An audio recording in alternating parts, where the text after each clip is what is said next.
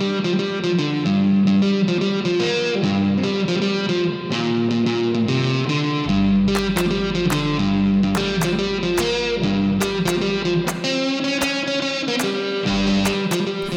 and welcome to Two for None, your favourite cricket comedy podcast. My name is Patrick Cullen and I'm here with the man, the myth, the legend, Chris Barty. It's 4-zip, baby. That's an Ashes victory to us. Oh yeah. Oh yeah.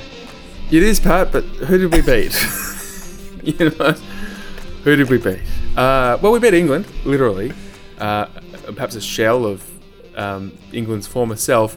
Although this is the second time that they've come to Australia and lost 4-0. Of course, you remember 2017-18. They lost 4-0. 4-0 again.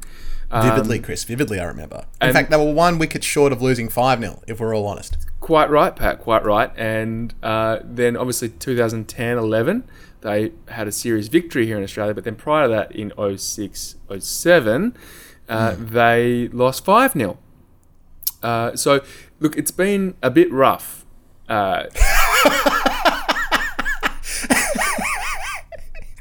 It's been a bit rough. It's been a bit rough. So, Chris, it's been a bit rough. I've watched a lot of commentary and a lot of punditry extolling, what a poor preparation this has been, an exceptionally poor preparation this has been for the English team.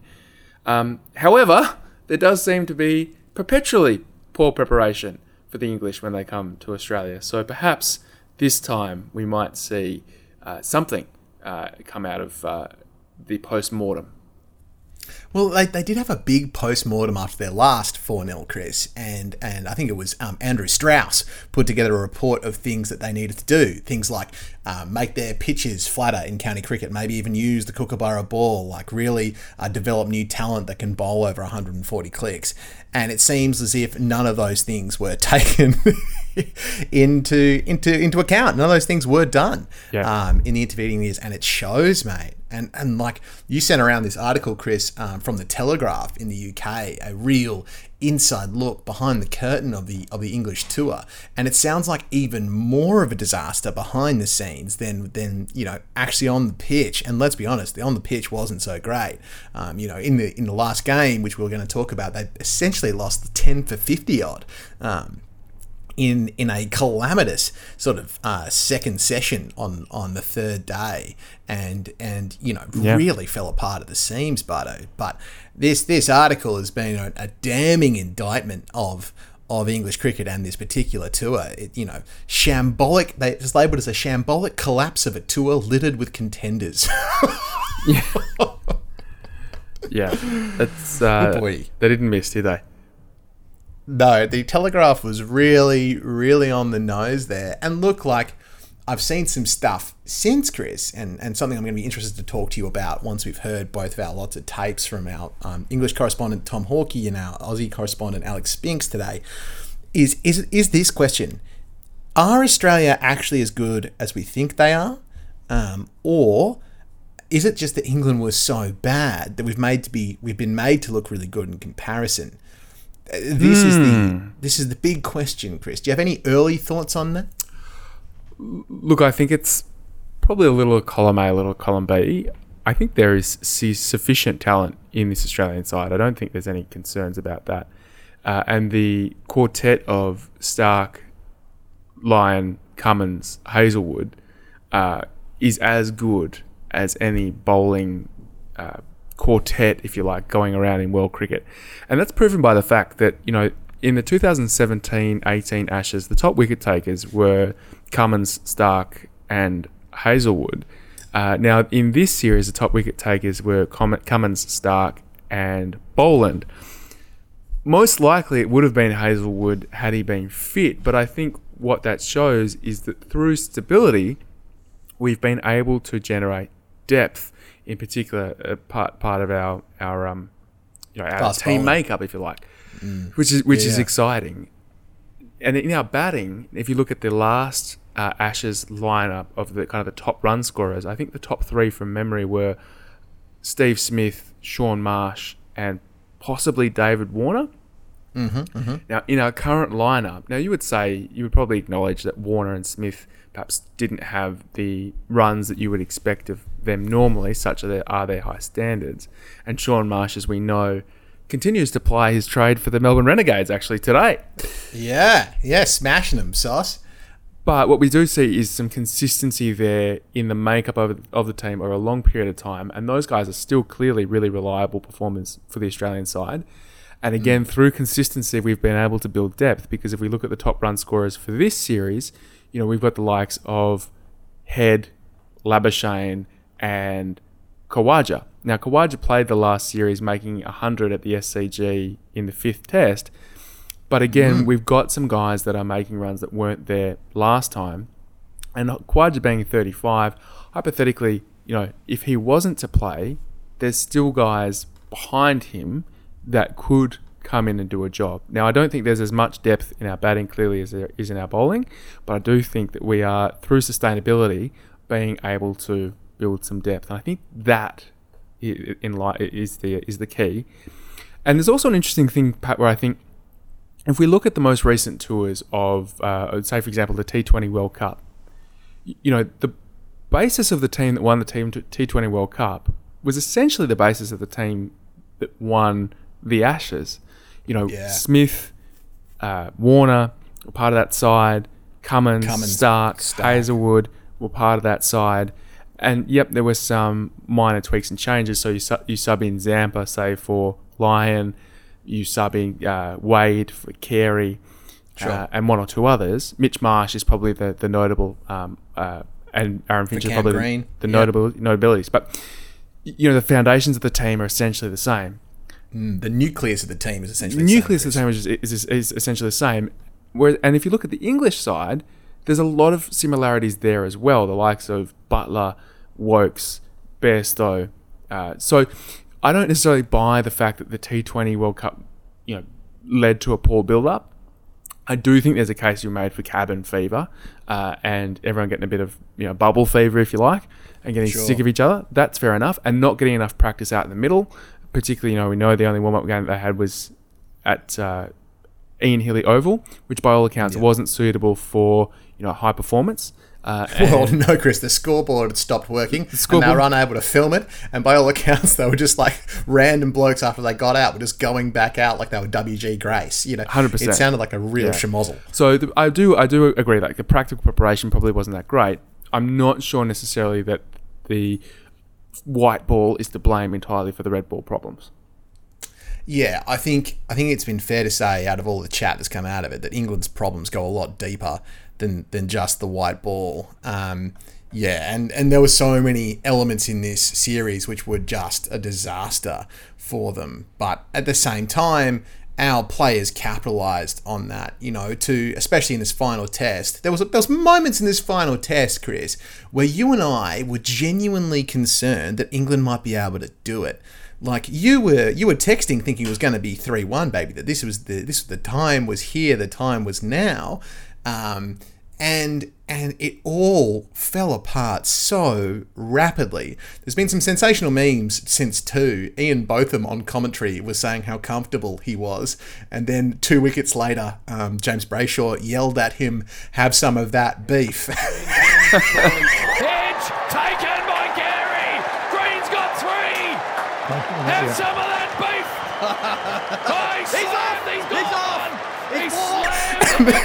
Beefy put his headphones down and walked out of the box and didn't come back. So I think that gives a little bit of a summation of where the entire English psyche was, having the rug just ripped underneath them so palpably. Oh, mate.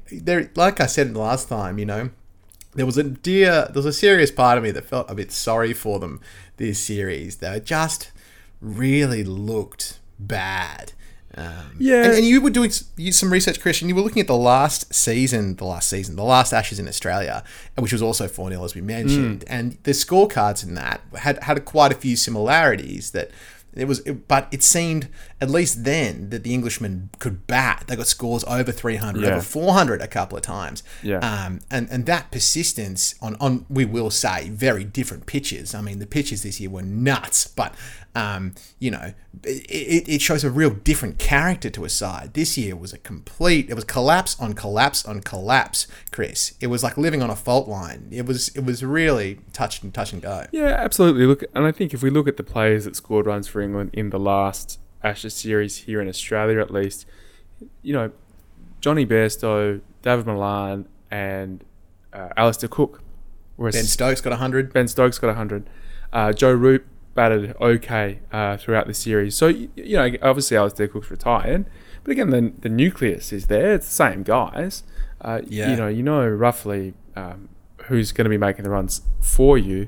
So it is interesting, and I think obviously they've got a lot to think about. But I think clearly over a long period of time, with the exception of one, fairly phenomenal England side in 2010-11, that probably caught Australia at a period of transition, their ability to tour Australia has been poor. Now, Australia made several changes over the past couple of Ashes tour, including introducing the Duke ball. More players took pride, I suppose, in taking up county contracts. So I'm pretty confident. Yeah. For example, Travis Head is an example of someone that has taken up a county contract. So Labuschagne, famously. Labuschagne. So you've got guys that are actually going actively. How do we then play in these conditions? Whereas England aren't. They're not afforded that opportunity because we, as I understand, don't permit current England internationals to play Sheffield Shield cricket. And I do believe that the CEO of the ECB actually sent a politely worded letter to Cricket Australia requesting that English players be able to participate in the Sheffield Shield, to which I think we will politely decline.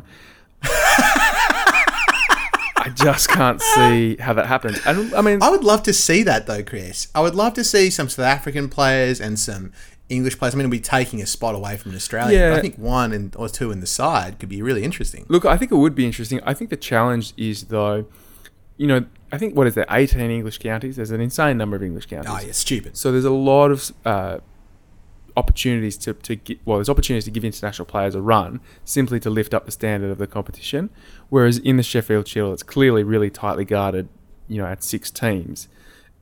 If you were going to look at bringing in international players, I think you'd have to move to a club-based system like we see in the BBL. But I just can't see there being the appetite for that. So steeped in tradition is the Sheffield Shield. Yeah, but that does kind of bring you back to the point and kind of go, okay, well, if that's not an option available to us, well, what is an option available to us, and how do we create more opportunities to play in environments where we're going to be touring? And that's where you think about things like the England Lions team, where potentially they've got to have a crack at the groundsman and think, look, how do we create conditions that are similar to what we're going to be facing? Do they play with a Kookaburra ball, God forbid, for a little while? All these things I think need to be on the table for them to have a look at, and I'm sure they will. But fantastic analysis, sir. Lovely to chat to you about this, and I'm excited to talk more.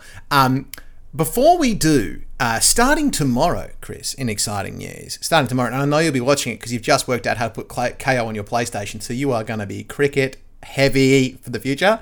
But the Women's Ashes starts tomorrow, Chris. The Women's Ashes starts tomorrow. It's a multi-format series. We've got 3 T20s, then a test, and then 3 one-dayers. And it's all to play for. And I had a big chat to Heidi Cheadle, our very own Hides, to give us a little bit of a insight into the preparations for that, which have been very interrupted, Chris.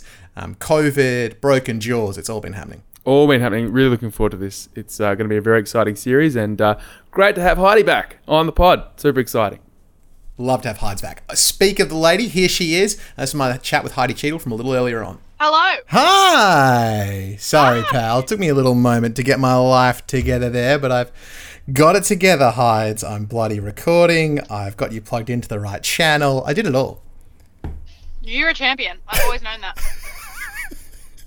I've just finished making this song, Heidi, for this bet that I lost with Tom Hawkey with the pod, and it's as you'd expect from me, it's a little much. You? No. You know, it's remarkable how consistent I am in being a little over the top, Hides.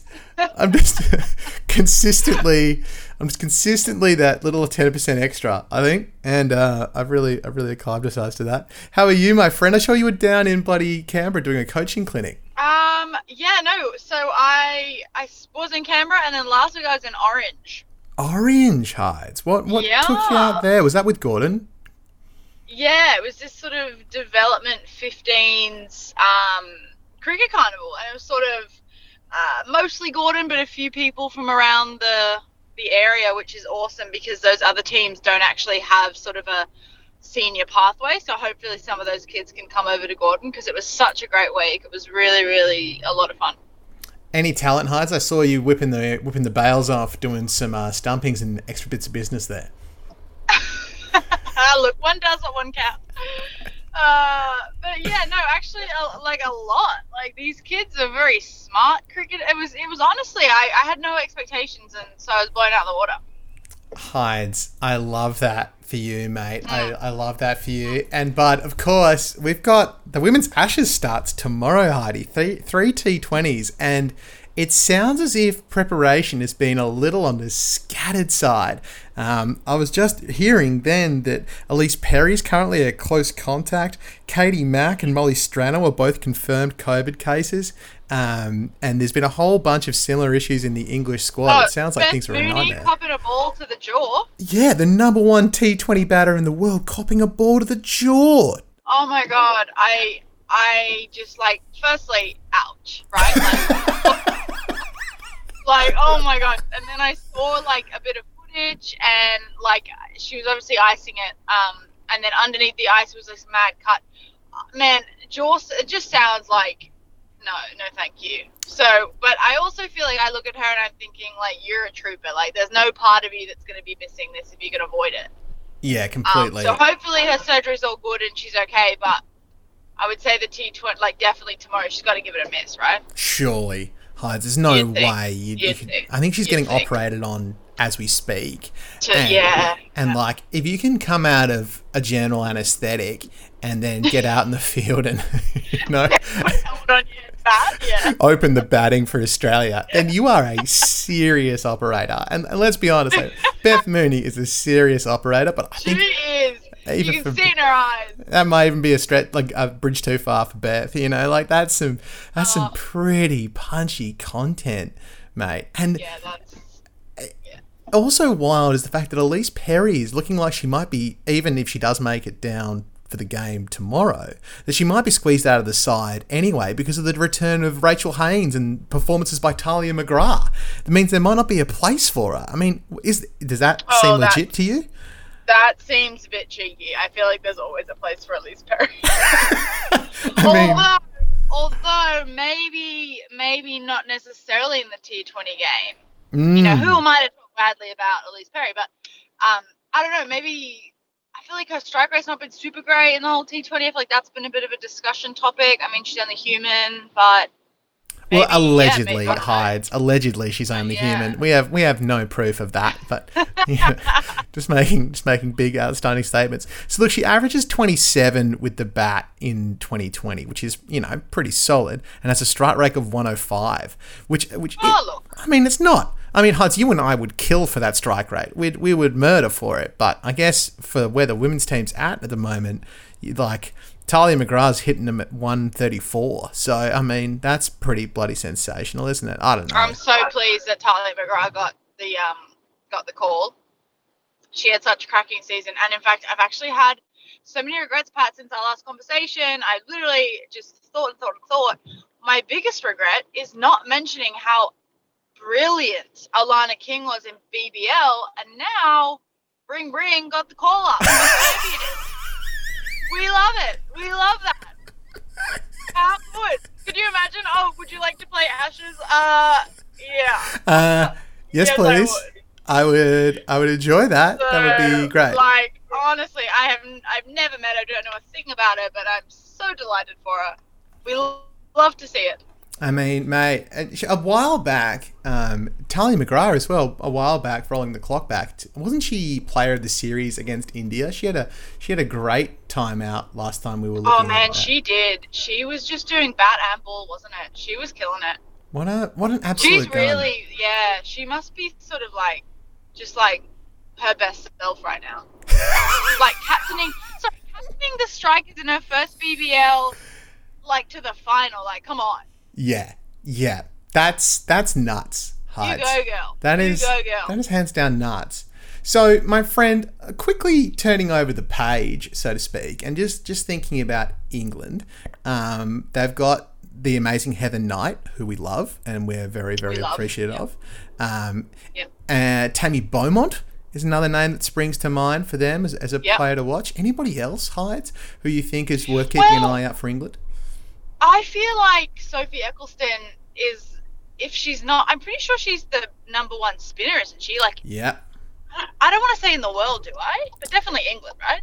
Definitely England, but she's up there in the world rankings she's up too. there. So, I'll have to pull that up to have a look. But yes, Hides, she's definitely up there. Do you reckon they've got a shot, Hides, the Poms? I mean...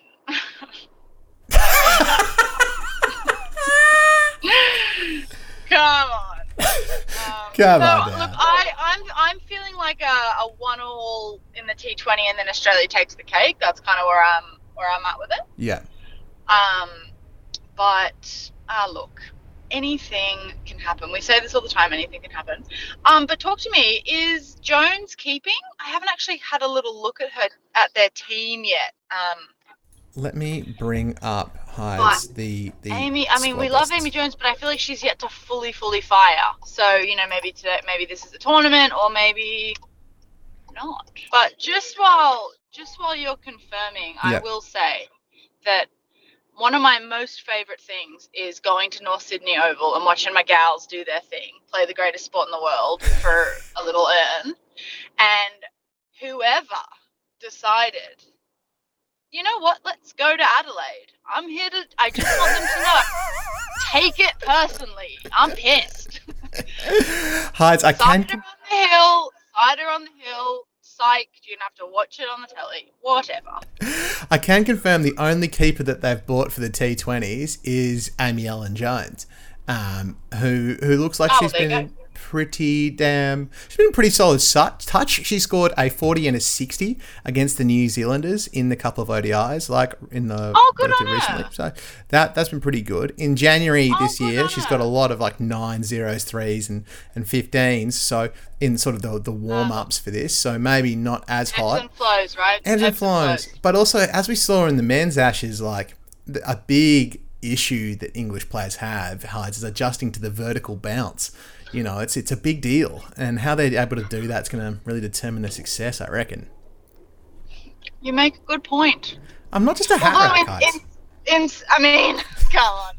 I mean, but also, I think the English kind of worked out the whole bouncer system a little quicker than we did. Yeah, I think that's true. But that's neither here nor there. And maybe that's why you need an Elise Perry, because she can bowl a bit of heat. Yeah, that's it. And even thinking back to Beth Mooney, mate, like surely if she walks out, surely the first thing the Poms do is dig a few in and try and take her face off. Like you'd be morally obligated to, wouldn't you, if you were a fast bowler? I don't know. I feel like I just like that's so brutal, but is that what they would do? Like, is that like I know the men would like I know that's happened. I mean, it's what I feel like I would do, Hides, but I unfortunately can't bowl fast enough to get a ball above about waist high. So, don't sell yourself short. Hey, look, sometimes shoulder, Hides. I'm sure men's 8th grade you get going. I definitely get going, Hides, just with not much venom, unfortunately. So, friendo, we've got 3 T20s, right? Tomorrow, bloody Saturday, Sunday, and then Thursday next week we got Test starting. Obviously, Tests aren't played anywhere nearly regularly enough for the women's game. But I know. Any thoughts from you, Hides? Just like, we think those tests, the bloody 2020s are probably going to come out 1-1, probably 2-1 Australia. But looking forward to that Test match, Hides. Can you see England being able to get up and hold it together over 5 days?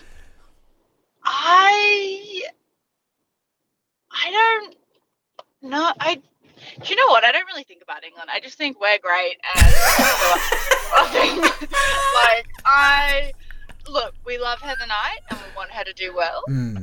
Nat Siver, she's very, very, very good. Siver, yeah, man. Apologies, Siver, yeah. Yeah, but do you know what? It's kind of hard because, like you said, that because there's not a lot of Test cricket, it's hard to sort of pick up and remember trends and things like that and how it all goes. Obviously, we remember Elise Perry getting 200 and celebrating twice. God help her. See it into our brains for the rest of our lives, Hyde. Yeah, I know, poor thing. But hey, if I could get 200 and celebrate twice, I absolutely would. I mean, you would. You would. You 100% would. But I think certainly from my perspective, but, and in just the world in general, women's cricket is so good, great, excellent, competitive. And we all love Test cricket. And I think there's just a far greater appreciation for cricket in general across all formats, that I think the fact that there is more Test cricket coming, like they're able to play, once or twice.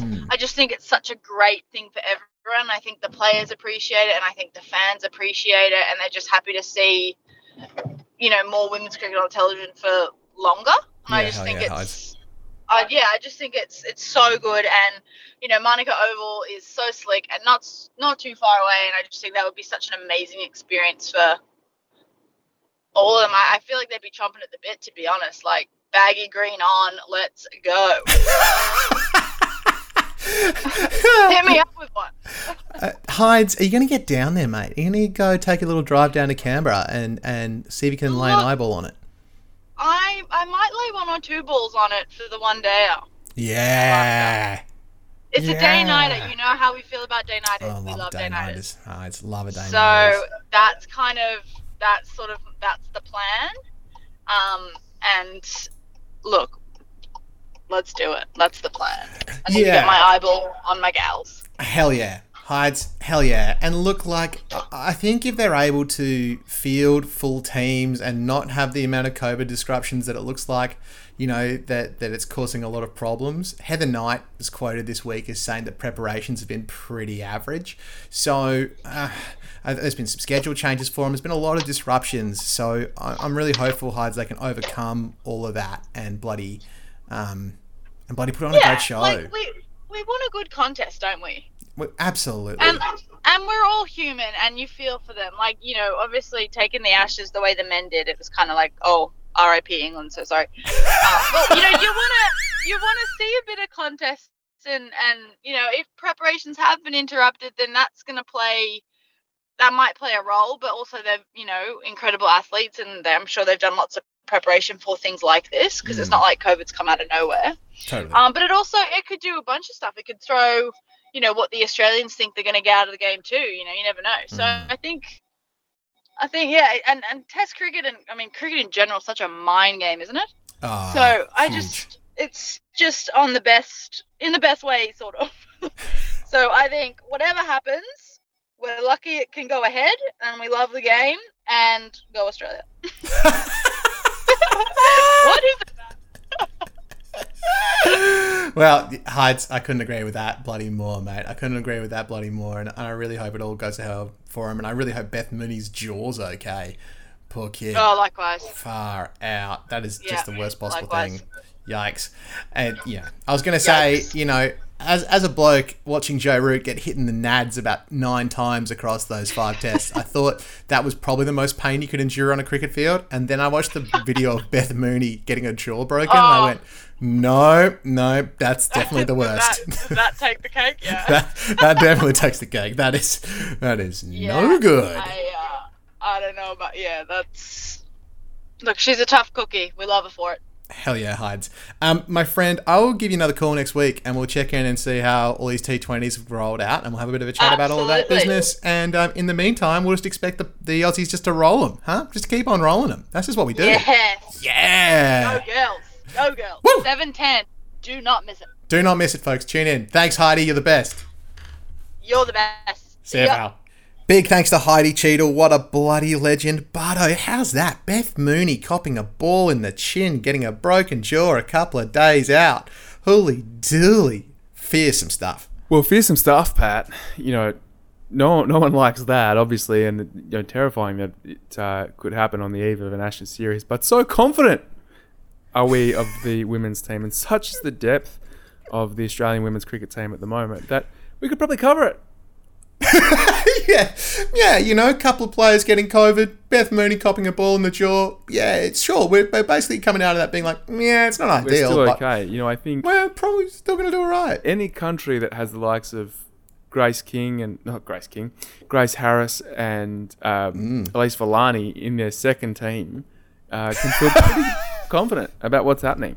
So I'm excited to see this. The other person I'm excited to see play is Alana King.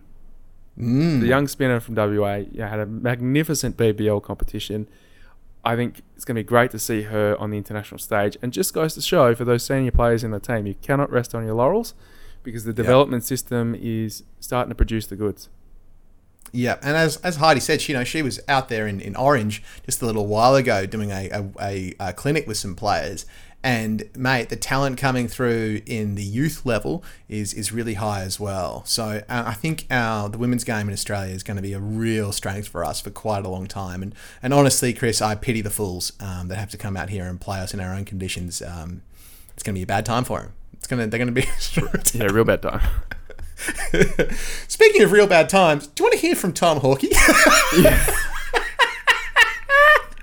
Yeah. Ooh, do you want to go Hawkey or Spinks first, mate? Which way would you like to go around this? No, look, I think we need to hear from Tom. I think whilst our spirits are high, our energy levels are up. Mm-hmm. I think we need to use some of those credits. I feel like this is going to be a tearjerker, mate. It's going to be very grim. Grey, yeah. I think. If it was going to be a colour, it would be grey. I think you're very right, Chris. Let's just strap in here, folks. This is Tom Hawkey, our English correspondent, with a bulletin from a Brit regarding the 5th Test lost.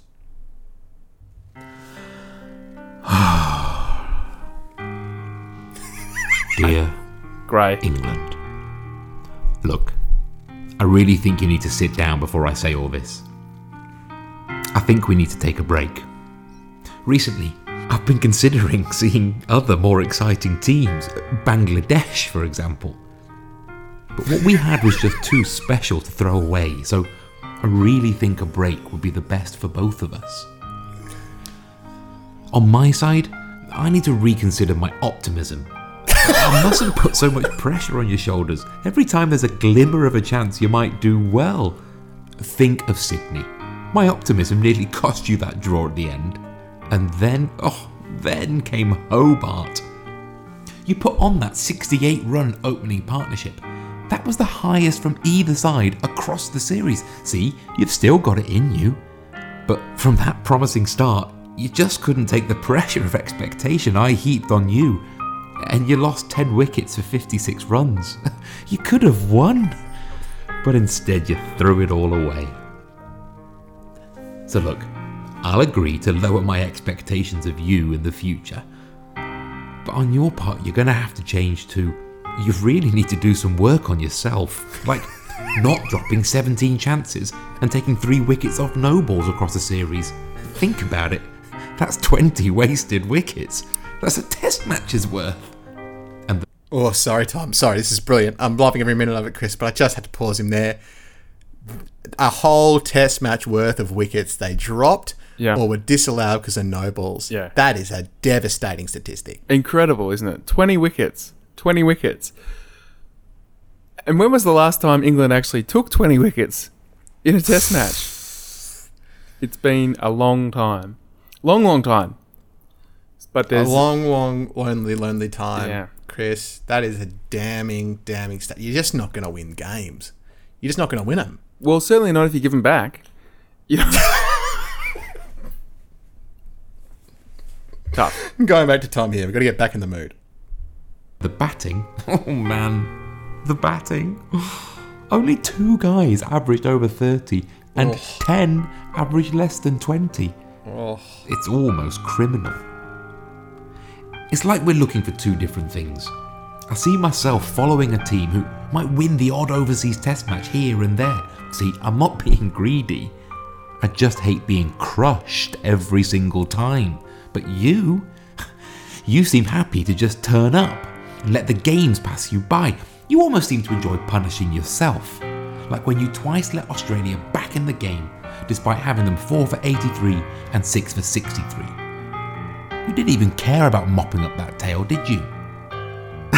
Yeah, but we've had some good times though, right? I mean, remember Cookie's 766 runs in 2010? Or Broad's 8 for 15 in 2015? Or Stokes in 2019? Bloody great memories. We'll always have those. But they also serve to show just how far you've drifted. I mean, compare them to Hamid's 80 runs in 8 innings. Or Burns being bowled by the first ball of the series and then getting worse from there. Or the team not passing 200 6 times and never passing 300 at all. You're just not the same team I fell in love with all those years ago. I would be lying if I used that old cliche of it's not you, it's me, because it really is most definitely you. But this isn't goodbye forever. If you show me you've changed, I mean truly changed, and you actually remember how to bat or pick the right bowlers for the conditions or not let your fast bowlers run off to play golf 3 days before a test match or, show a modicum of fight when you got a sniff of winning a test match, maybe I can see a way back for us. But the thing is... Oh, who the hell am I kidding? I love you. I'll always love you and I'm sticking with you no matter what. Look, I'll see you in the West Indies in March and you know what? I don't even care how you do. You just be you. Forever yours, Tom K. Hawkey. The hook. Sensational. It's good to know he's going to have a life partner, outside of his wife, of course, Sure. alongside his wife, we should say. And child. He's got 3 great loves. Wife, child, and the English cricket team, even though they're terrible. Yeah, one of those things is terrible. Yes, agree. Lots of stuff there though from TK, mate, and pretty honestly, Chris, like when the piano music was playing, that's some sad statistics. There's some real painful stuff. It was an absolute rolling down in Hobart, Chris. They really did collapse so profoundly on the 3rd day. Like Rory Burns and Zach Crawley put on this big partnership. They're on 2 for 82 by the time David Malan's just walked away from the crease, and then all of a sudden they completely fall apart and lose the rest of their wickets for about 50 odd runs, and they're all out for 124, mate. Chris. But just goes to show, like, he brought up the 2015 Ashes there, and Trent Bridge, was that it? Where we got rolled for 60? Yep. Yeah. So, look, the proof will be in the pudding when Australia goes to England in 2023, which is only a year away, Pat. Only a year away. What? We're going to England for the Ashes next year? Crazy. I think so. That's so wild. Must be right. COVID is so wild. I think that's right, isn't it? I mean, that's going to be, mate, like here we are being able to sit on top of our high horses and gloat about this. And look, I'll say at this juncture as well that Tom and I had a bet, Chris. Tom and I had a bet at the start of this about the ultimate number of runs that would be scored. And I guessed an outrageously high number and I lost. And the prize for losing the bet was that I had to do my final rap for the series in song form. And Chris, I have done the song and it's ready to be played. I'm going to play it at the end of the episode. But it is 4 minutes of me on my high horse gloating like you wouldn't believe. But spoiler alert. Right. And listen, like that's why people come to this podcast, obviously. But it's going to be very, very, and I mentioned this in the song too, it's going to be a lot harder for us when we are back in the UK. And England, if they have Jofra back, if, people like Ollie Pope are playing on their own pitches, Ollie Stone fit and firing, that could be a seriously different prospect over there. But you got to hope the batting turns around. Yeah, look, absolutely. Really interesting to see how we've gone. And look, as much as I have a crack at England having successive tours of not having a lot of success in Australia, it has been a little while since Australia has outright won an Ashes series in England. A long time. You'd have to go back to 2001 from memory. So 05 we obviously lost. 09 I think was 2-1. 13, we got 13, I think rolled. we got fairly rolled. And then 15, we lost 3-2. So, with the last one being a dead rubber. So, both teams clearly have a bit of work to do away from home. And I'm excited. And 19, obviously, we got 2-2. 19 was 2-2. Yep, and probably should have won that, was it not for one outstanding innings from Ben Stokes and a missed run out completely. And some overzealous reviewing.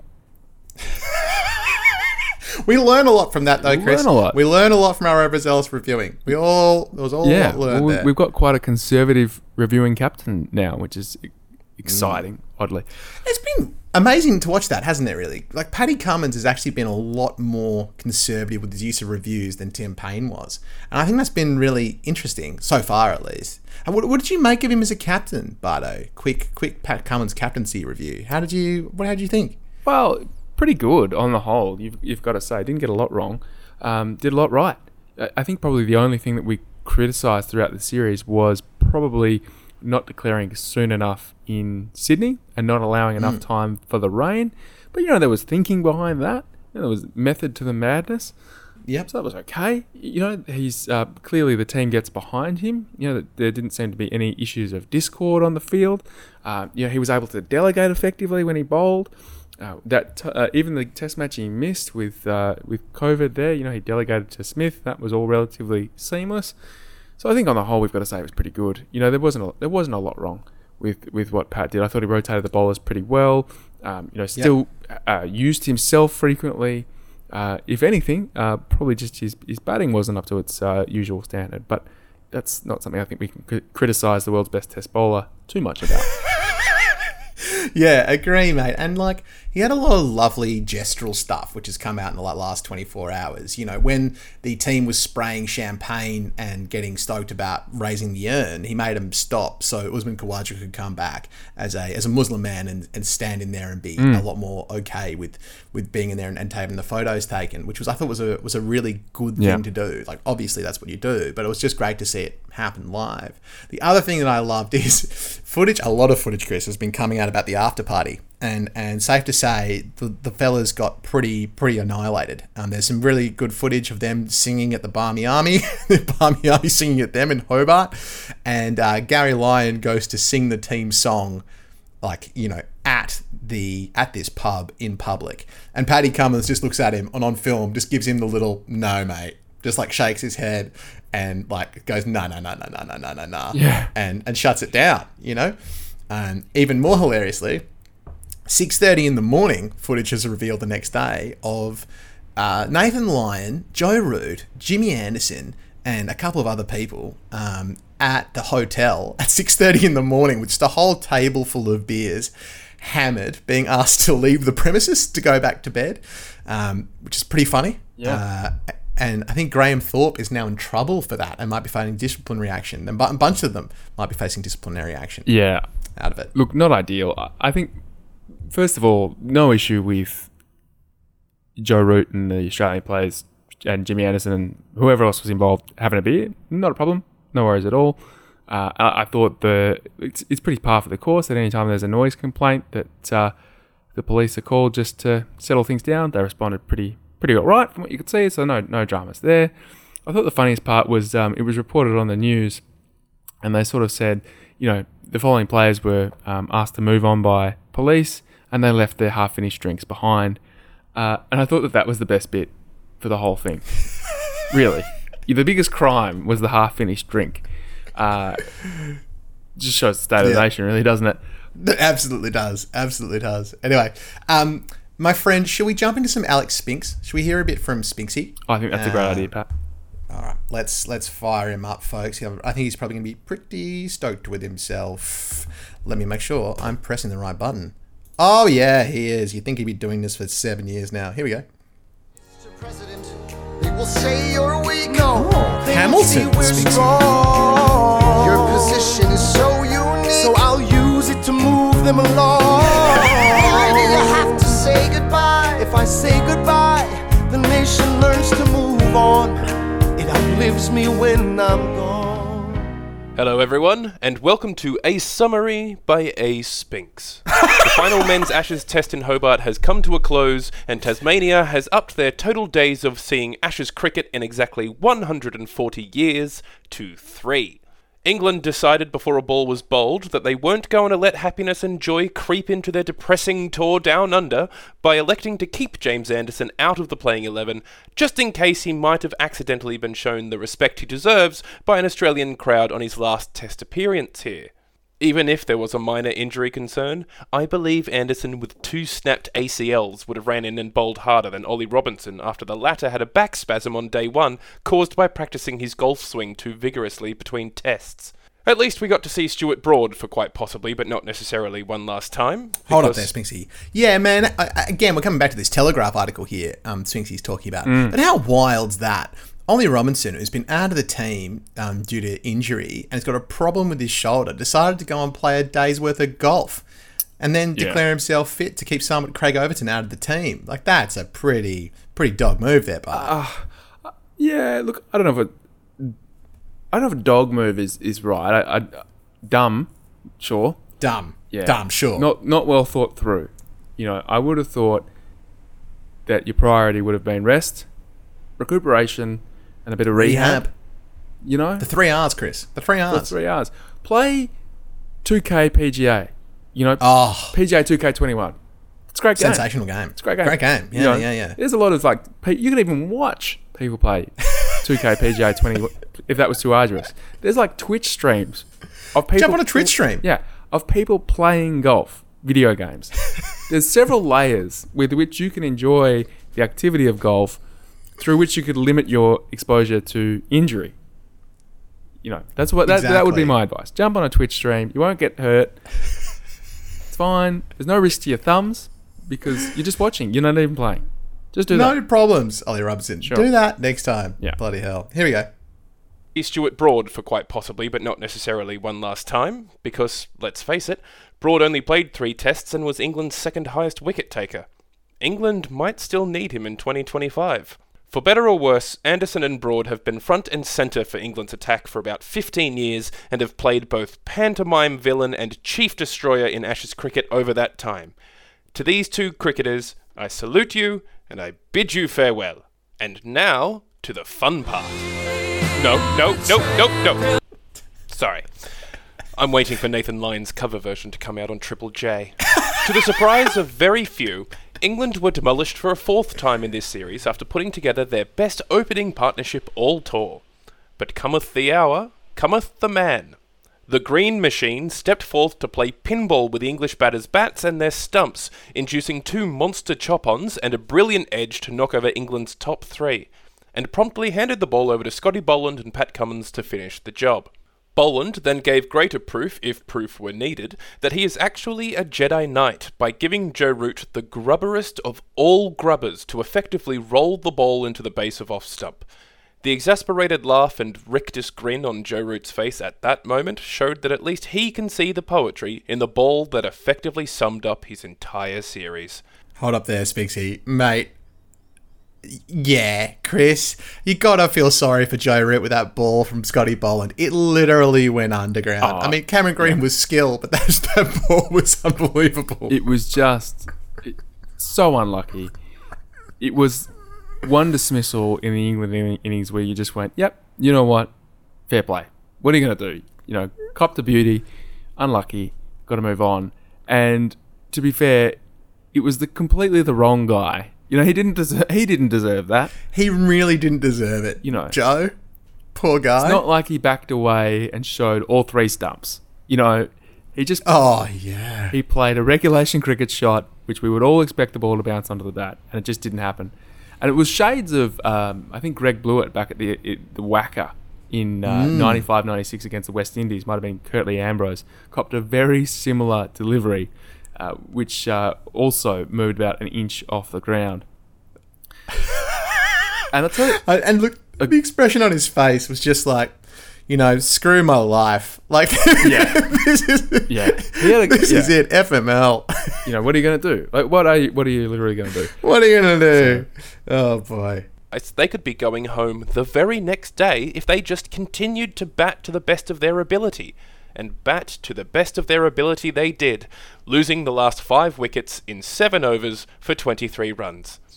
Pat Cummins was obviously overjoyed to remain undefeated and win his first series as captain, but he will know that batting and bowling lineups made of sterner stuff await on tours to Pakistan and India in the coming months. And don't Australia feel good about cementing a few project players into the lineup this series?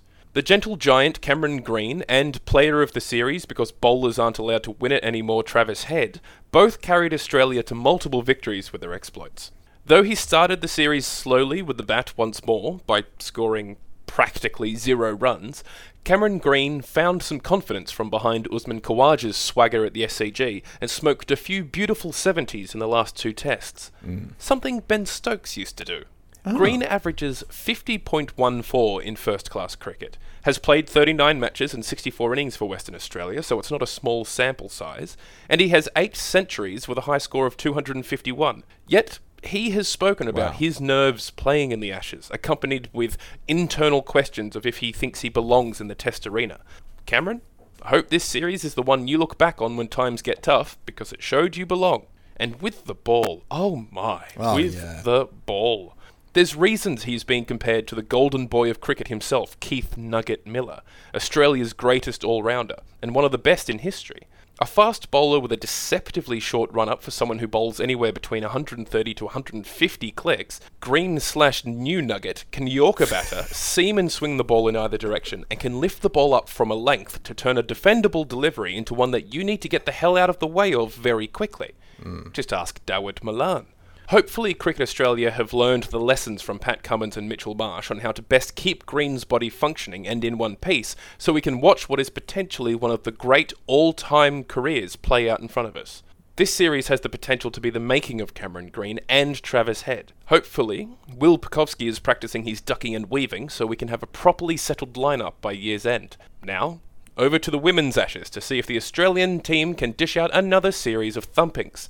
Although the Poms have an Australian coach in Lisa Keatley, so it's unlikely their selections will be anywhere near as hilarious. Play me out, Freddie. Very nice mix.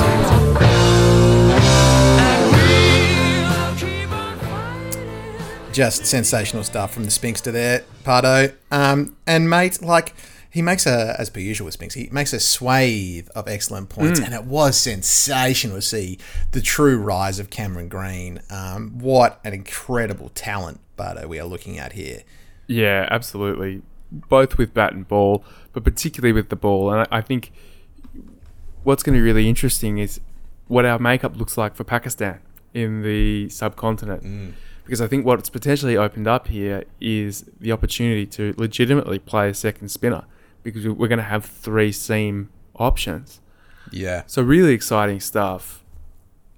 Our top 6, essentially carried, I think, an extra bowler for the first 3 matches. But then we saw him relax a little bit, look super dangerous. Look Gilchrist-like, I think, in patches. That's Flintoff-esque, I would even say. Looks a bit like Freddie. Flintoff-esque, but I think potentially could be better than Flintoff. Yeah, I agree. So, really exciting times for Australian cricket. We've got I think we found another piece of the puzzle to help us move to the top of the World Test rankings once again. It really left me thinking, geez, I would love to have another crack at India, especially now. Yeah. On the back of what we're seeing in South Africa. So, who knows? Who knows what that guy can be? But it's going to be fun to watch.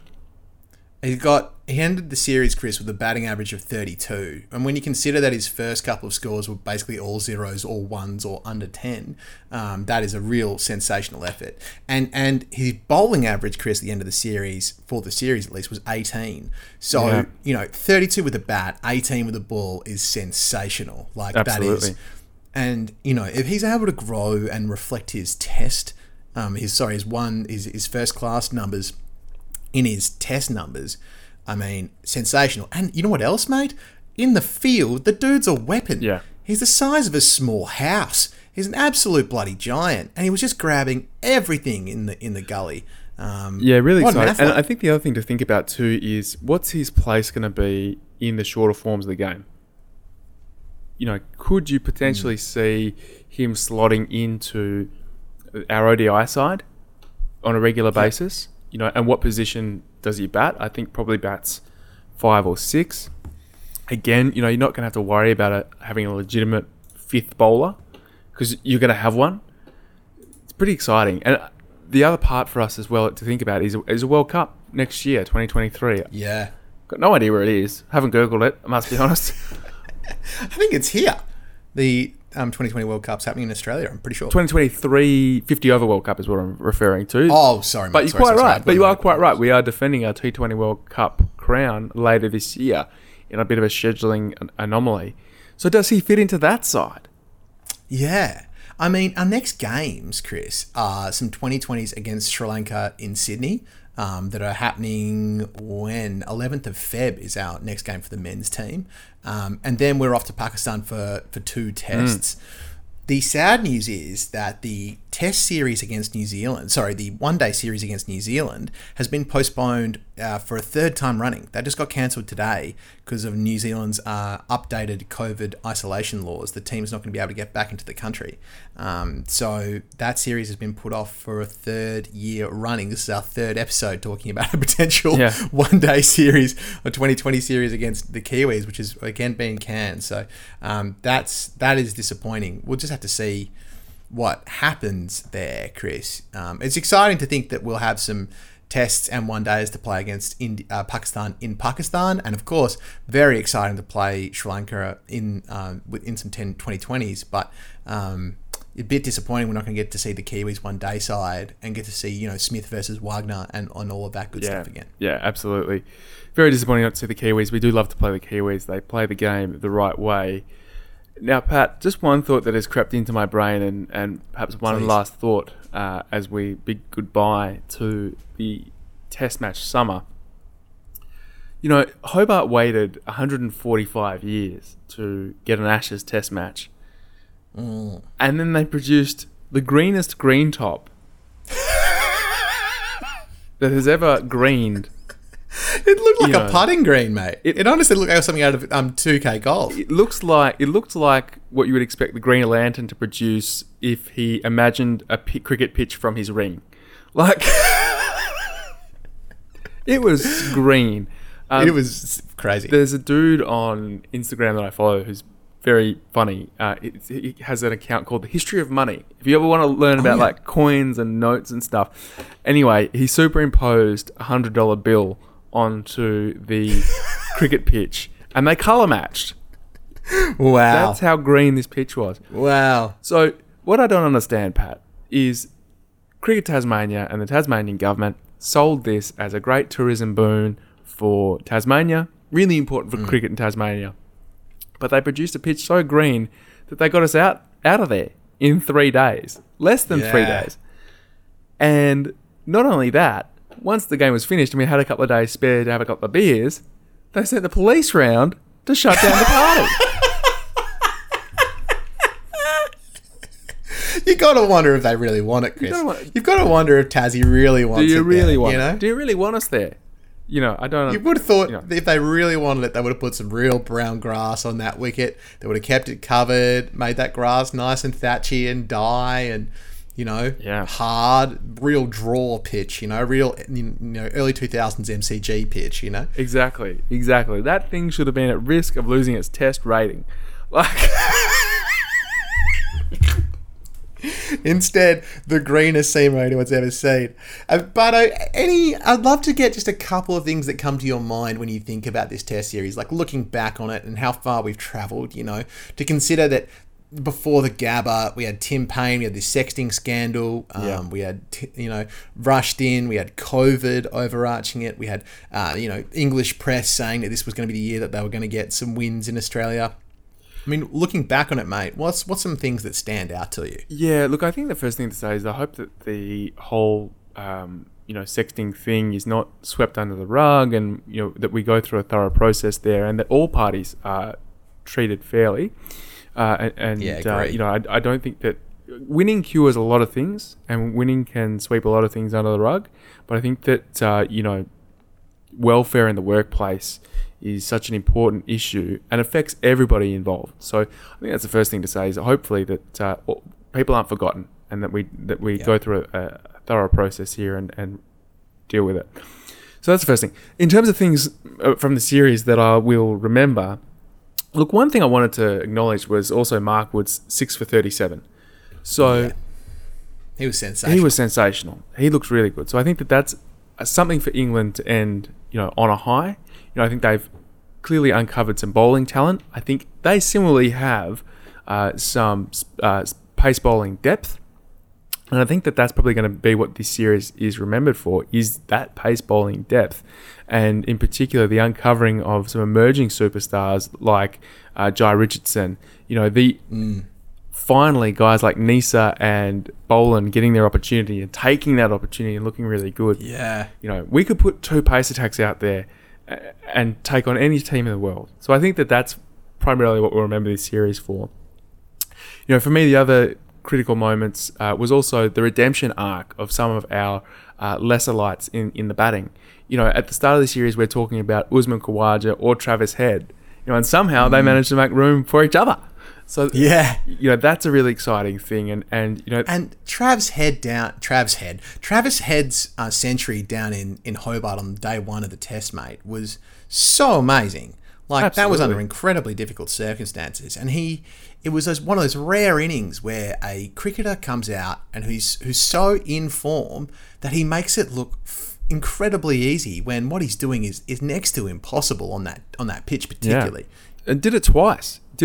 Came out in incredibly what were we, 3 for 12? Yeah. It came out in incredibly difficult circumstances in Hobart. So clearly we've got a guy with not only talent but character.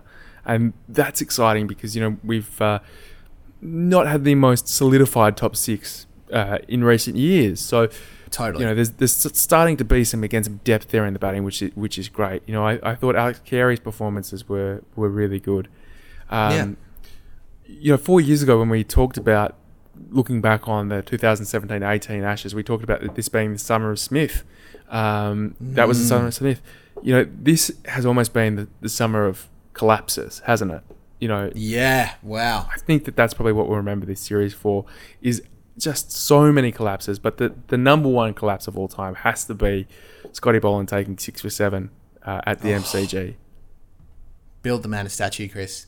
Build the man a bloody statue. Well, but I would just respond to you and talk to you about some of the things that I really enjoyed about this test. But this year, I'm doing something a little different. I did lose this bet with Tom, and I have made a song to sum up my feelings, Chris. I've made a song to sum up my feelings of this test and to give a nice review and wrap on it. And you might recognise the track that I've used and how I've manipulated it. And it's entitled "We Rolled the Poms." In brackets, easy like a Sunday evening, and you can feel free to sing along at home if you'd like. Here we go. We roll the palms. We roll the palms. I know it sounds funny, but we beat England so bad that they're leaving the country tomorrow. Oh no. Seems to me, man, we did all we can to take wickets, make runs, and roll them. Oh yeah. And did we roll them or what? Huh? That's why it's easy. Winning the Ashes on a Sunday evening.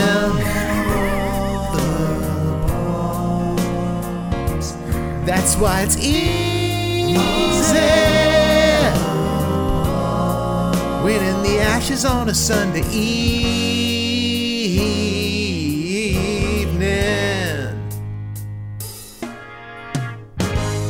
Why would anybody in the world play Leach at the Gabba? Poor guy got hit into next week. Travis hit them in the stand. Scotty Boland had us on our feet, yeah. Gotta build that man a statue. Or maybe 2. Or 3. Think about it. Why not? That's why it's easy. Winning the Ashes on a Sunday evening.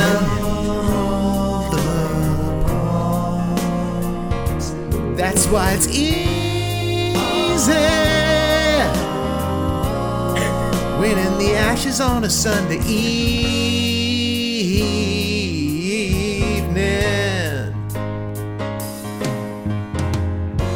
Sometimes things that get tough, they nearly snatched a game or 2. But every time things got rough, well, England's hopes, they badly fell through. Jimmy got some poles, Besto made a ton, nearly 2.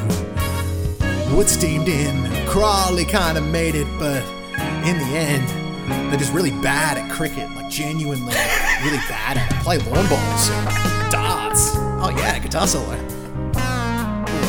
Yeah.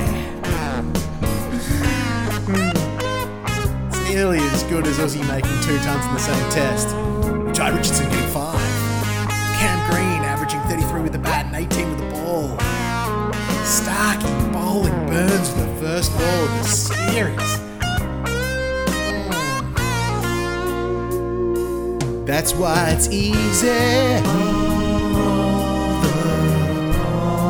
Winning the Ashes on a Sunday evening.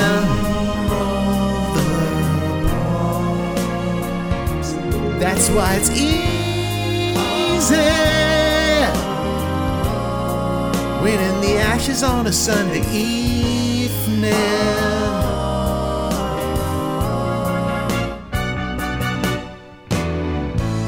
We smashed the ball. Winning the Ashes is really easy. Smash the ball. When you get them out 10 for 50. But it's gonna be harder in England. How long does this go for? This is the end. This is longer than the Hobart Test. See you in 2 years, TK. Enjoy, my friend. We'll be back. And it will be significantly more difficult when we're at Edgbaston again.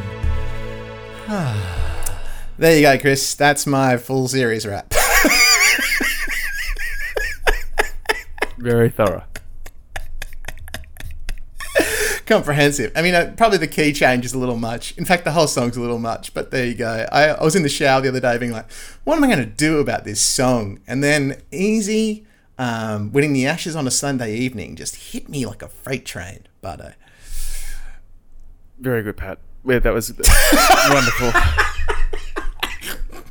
I'm happy for you. I nearly put an applause track in at the end because I was just so sure you were going to sledge me about it.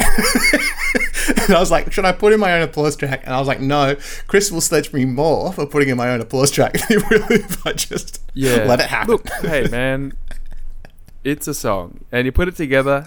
Well done, you. Very good. That's the reinforcement I needed. Buddy, I think we might be back in a week or 2. I think I'd like to check in with Heidi Cheadle and chat to her about after these women's T20s. And we should definitely get together and chat again towards the end of Feb and talk about the old series coming up with Sri Lanka. So it might be around then. Yep, I'm excited. If I can grab you to get in and chat to me and Heidi about these Women's Ashes series, I would love to, but I know the next couple of weeks looks pretty hectic for you, mate. So we might play it by ear to see when we can get you on the show. We'll see what happens. You know, got to do the bills paying, the life. Somebody's got to keep a roof over your head over there, Chris. Somebody's got to keep your beautiful dog in dog food. That's what's going to happen. 44 degrees, Pat. Oh, Jesus. It's too hot. It's too hot. It's too hot. It's too hot. Mate, go jump in an ice bath and a cold shower. And thanks so much, mate. I really enjoyed covering this series with you. You're an absolute superstar. You're a legend, Pat. Always a good time. Thanks, Bardo. Catch you real soon.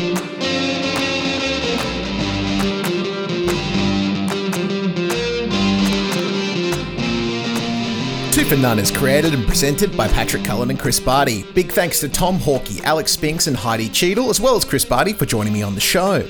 We Are the Champions was by Queen, 1977, off News of the World. Hamilton is by Lin-Manuel Miranda, Atlantic Music, 2015. Easy by the Commodores, 1977, Capital Music. And finally, we had clips from Triple M's broadcast of this Ashes series. All clips and music is used in conjunction with our APRA AMCOS online mini license, OL2028. Hey, make sure you check us out on Facebook, and you can always email us at gingersnapsydney@gmail.com, especially if you'd like to be our West Indies or Bangladesh correspondent.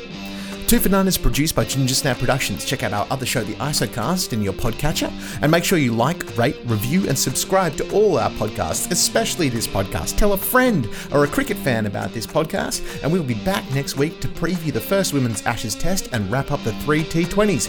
In the meantime, go those Aussies! Go those Aussies! Go!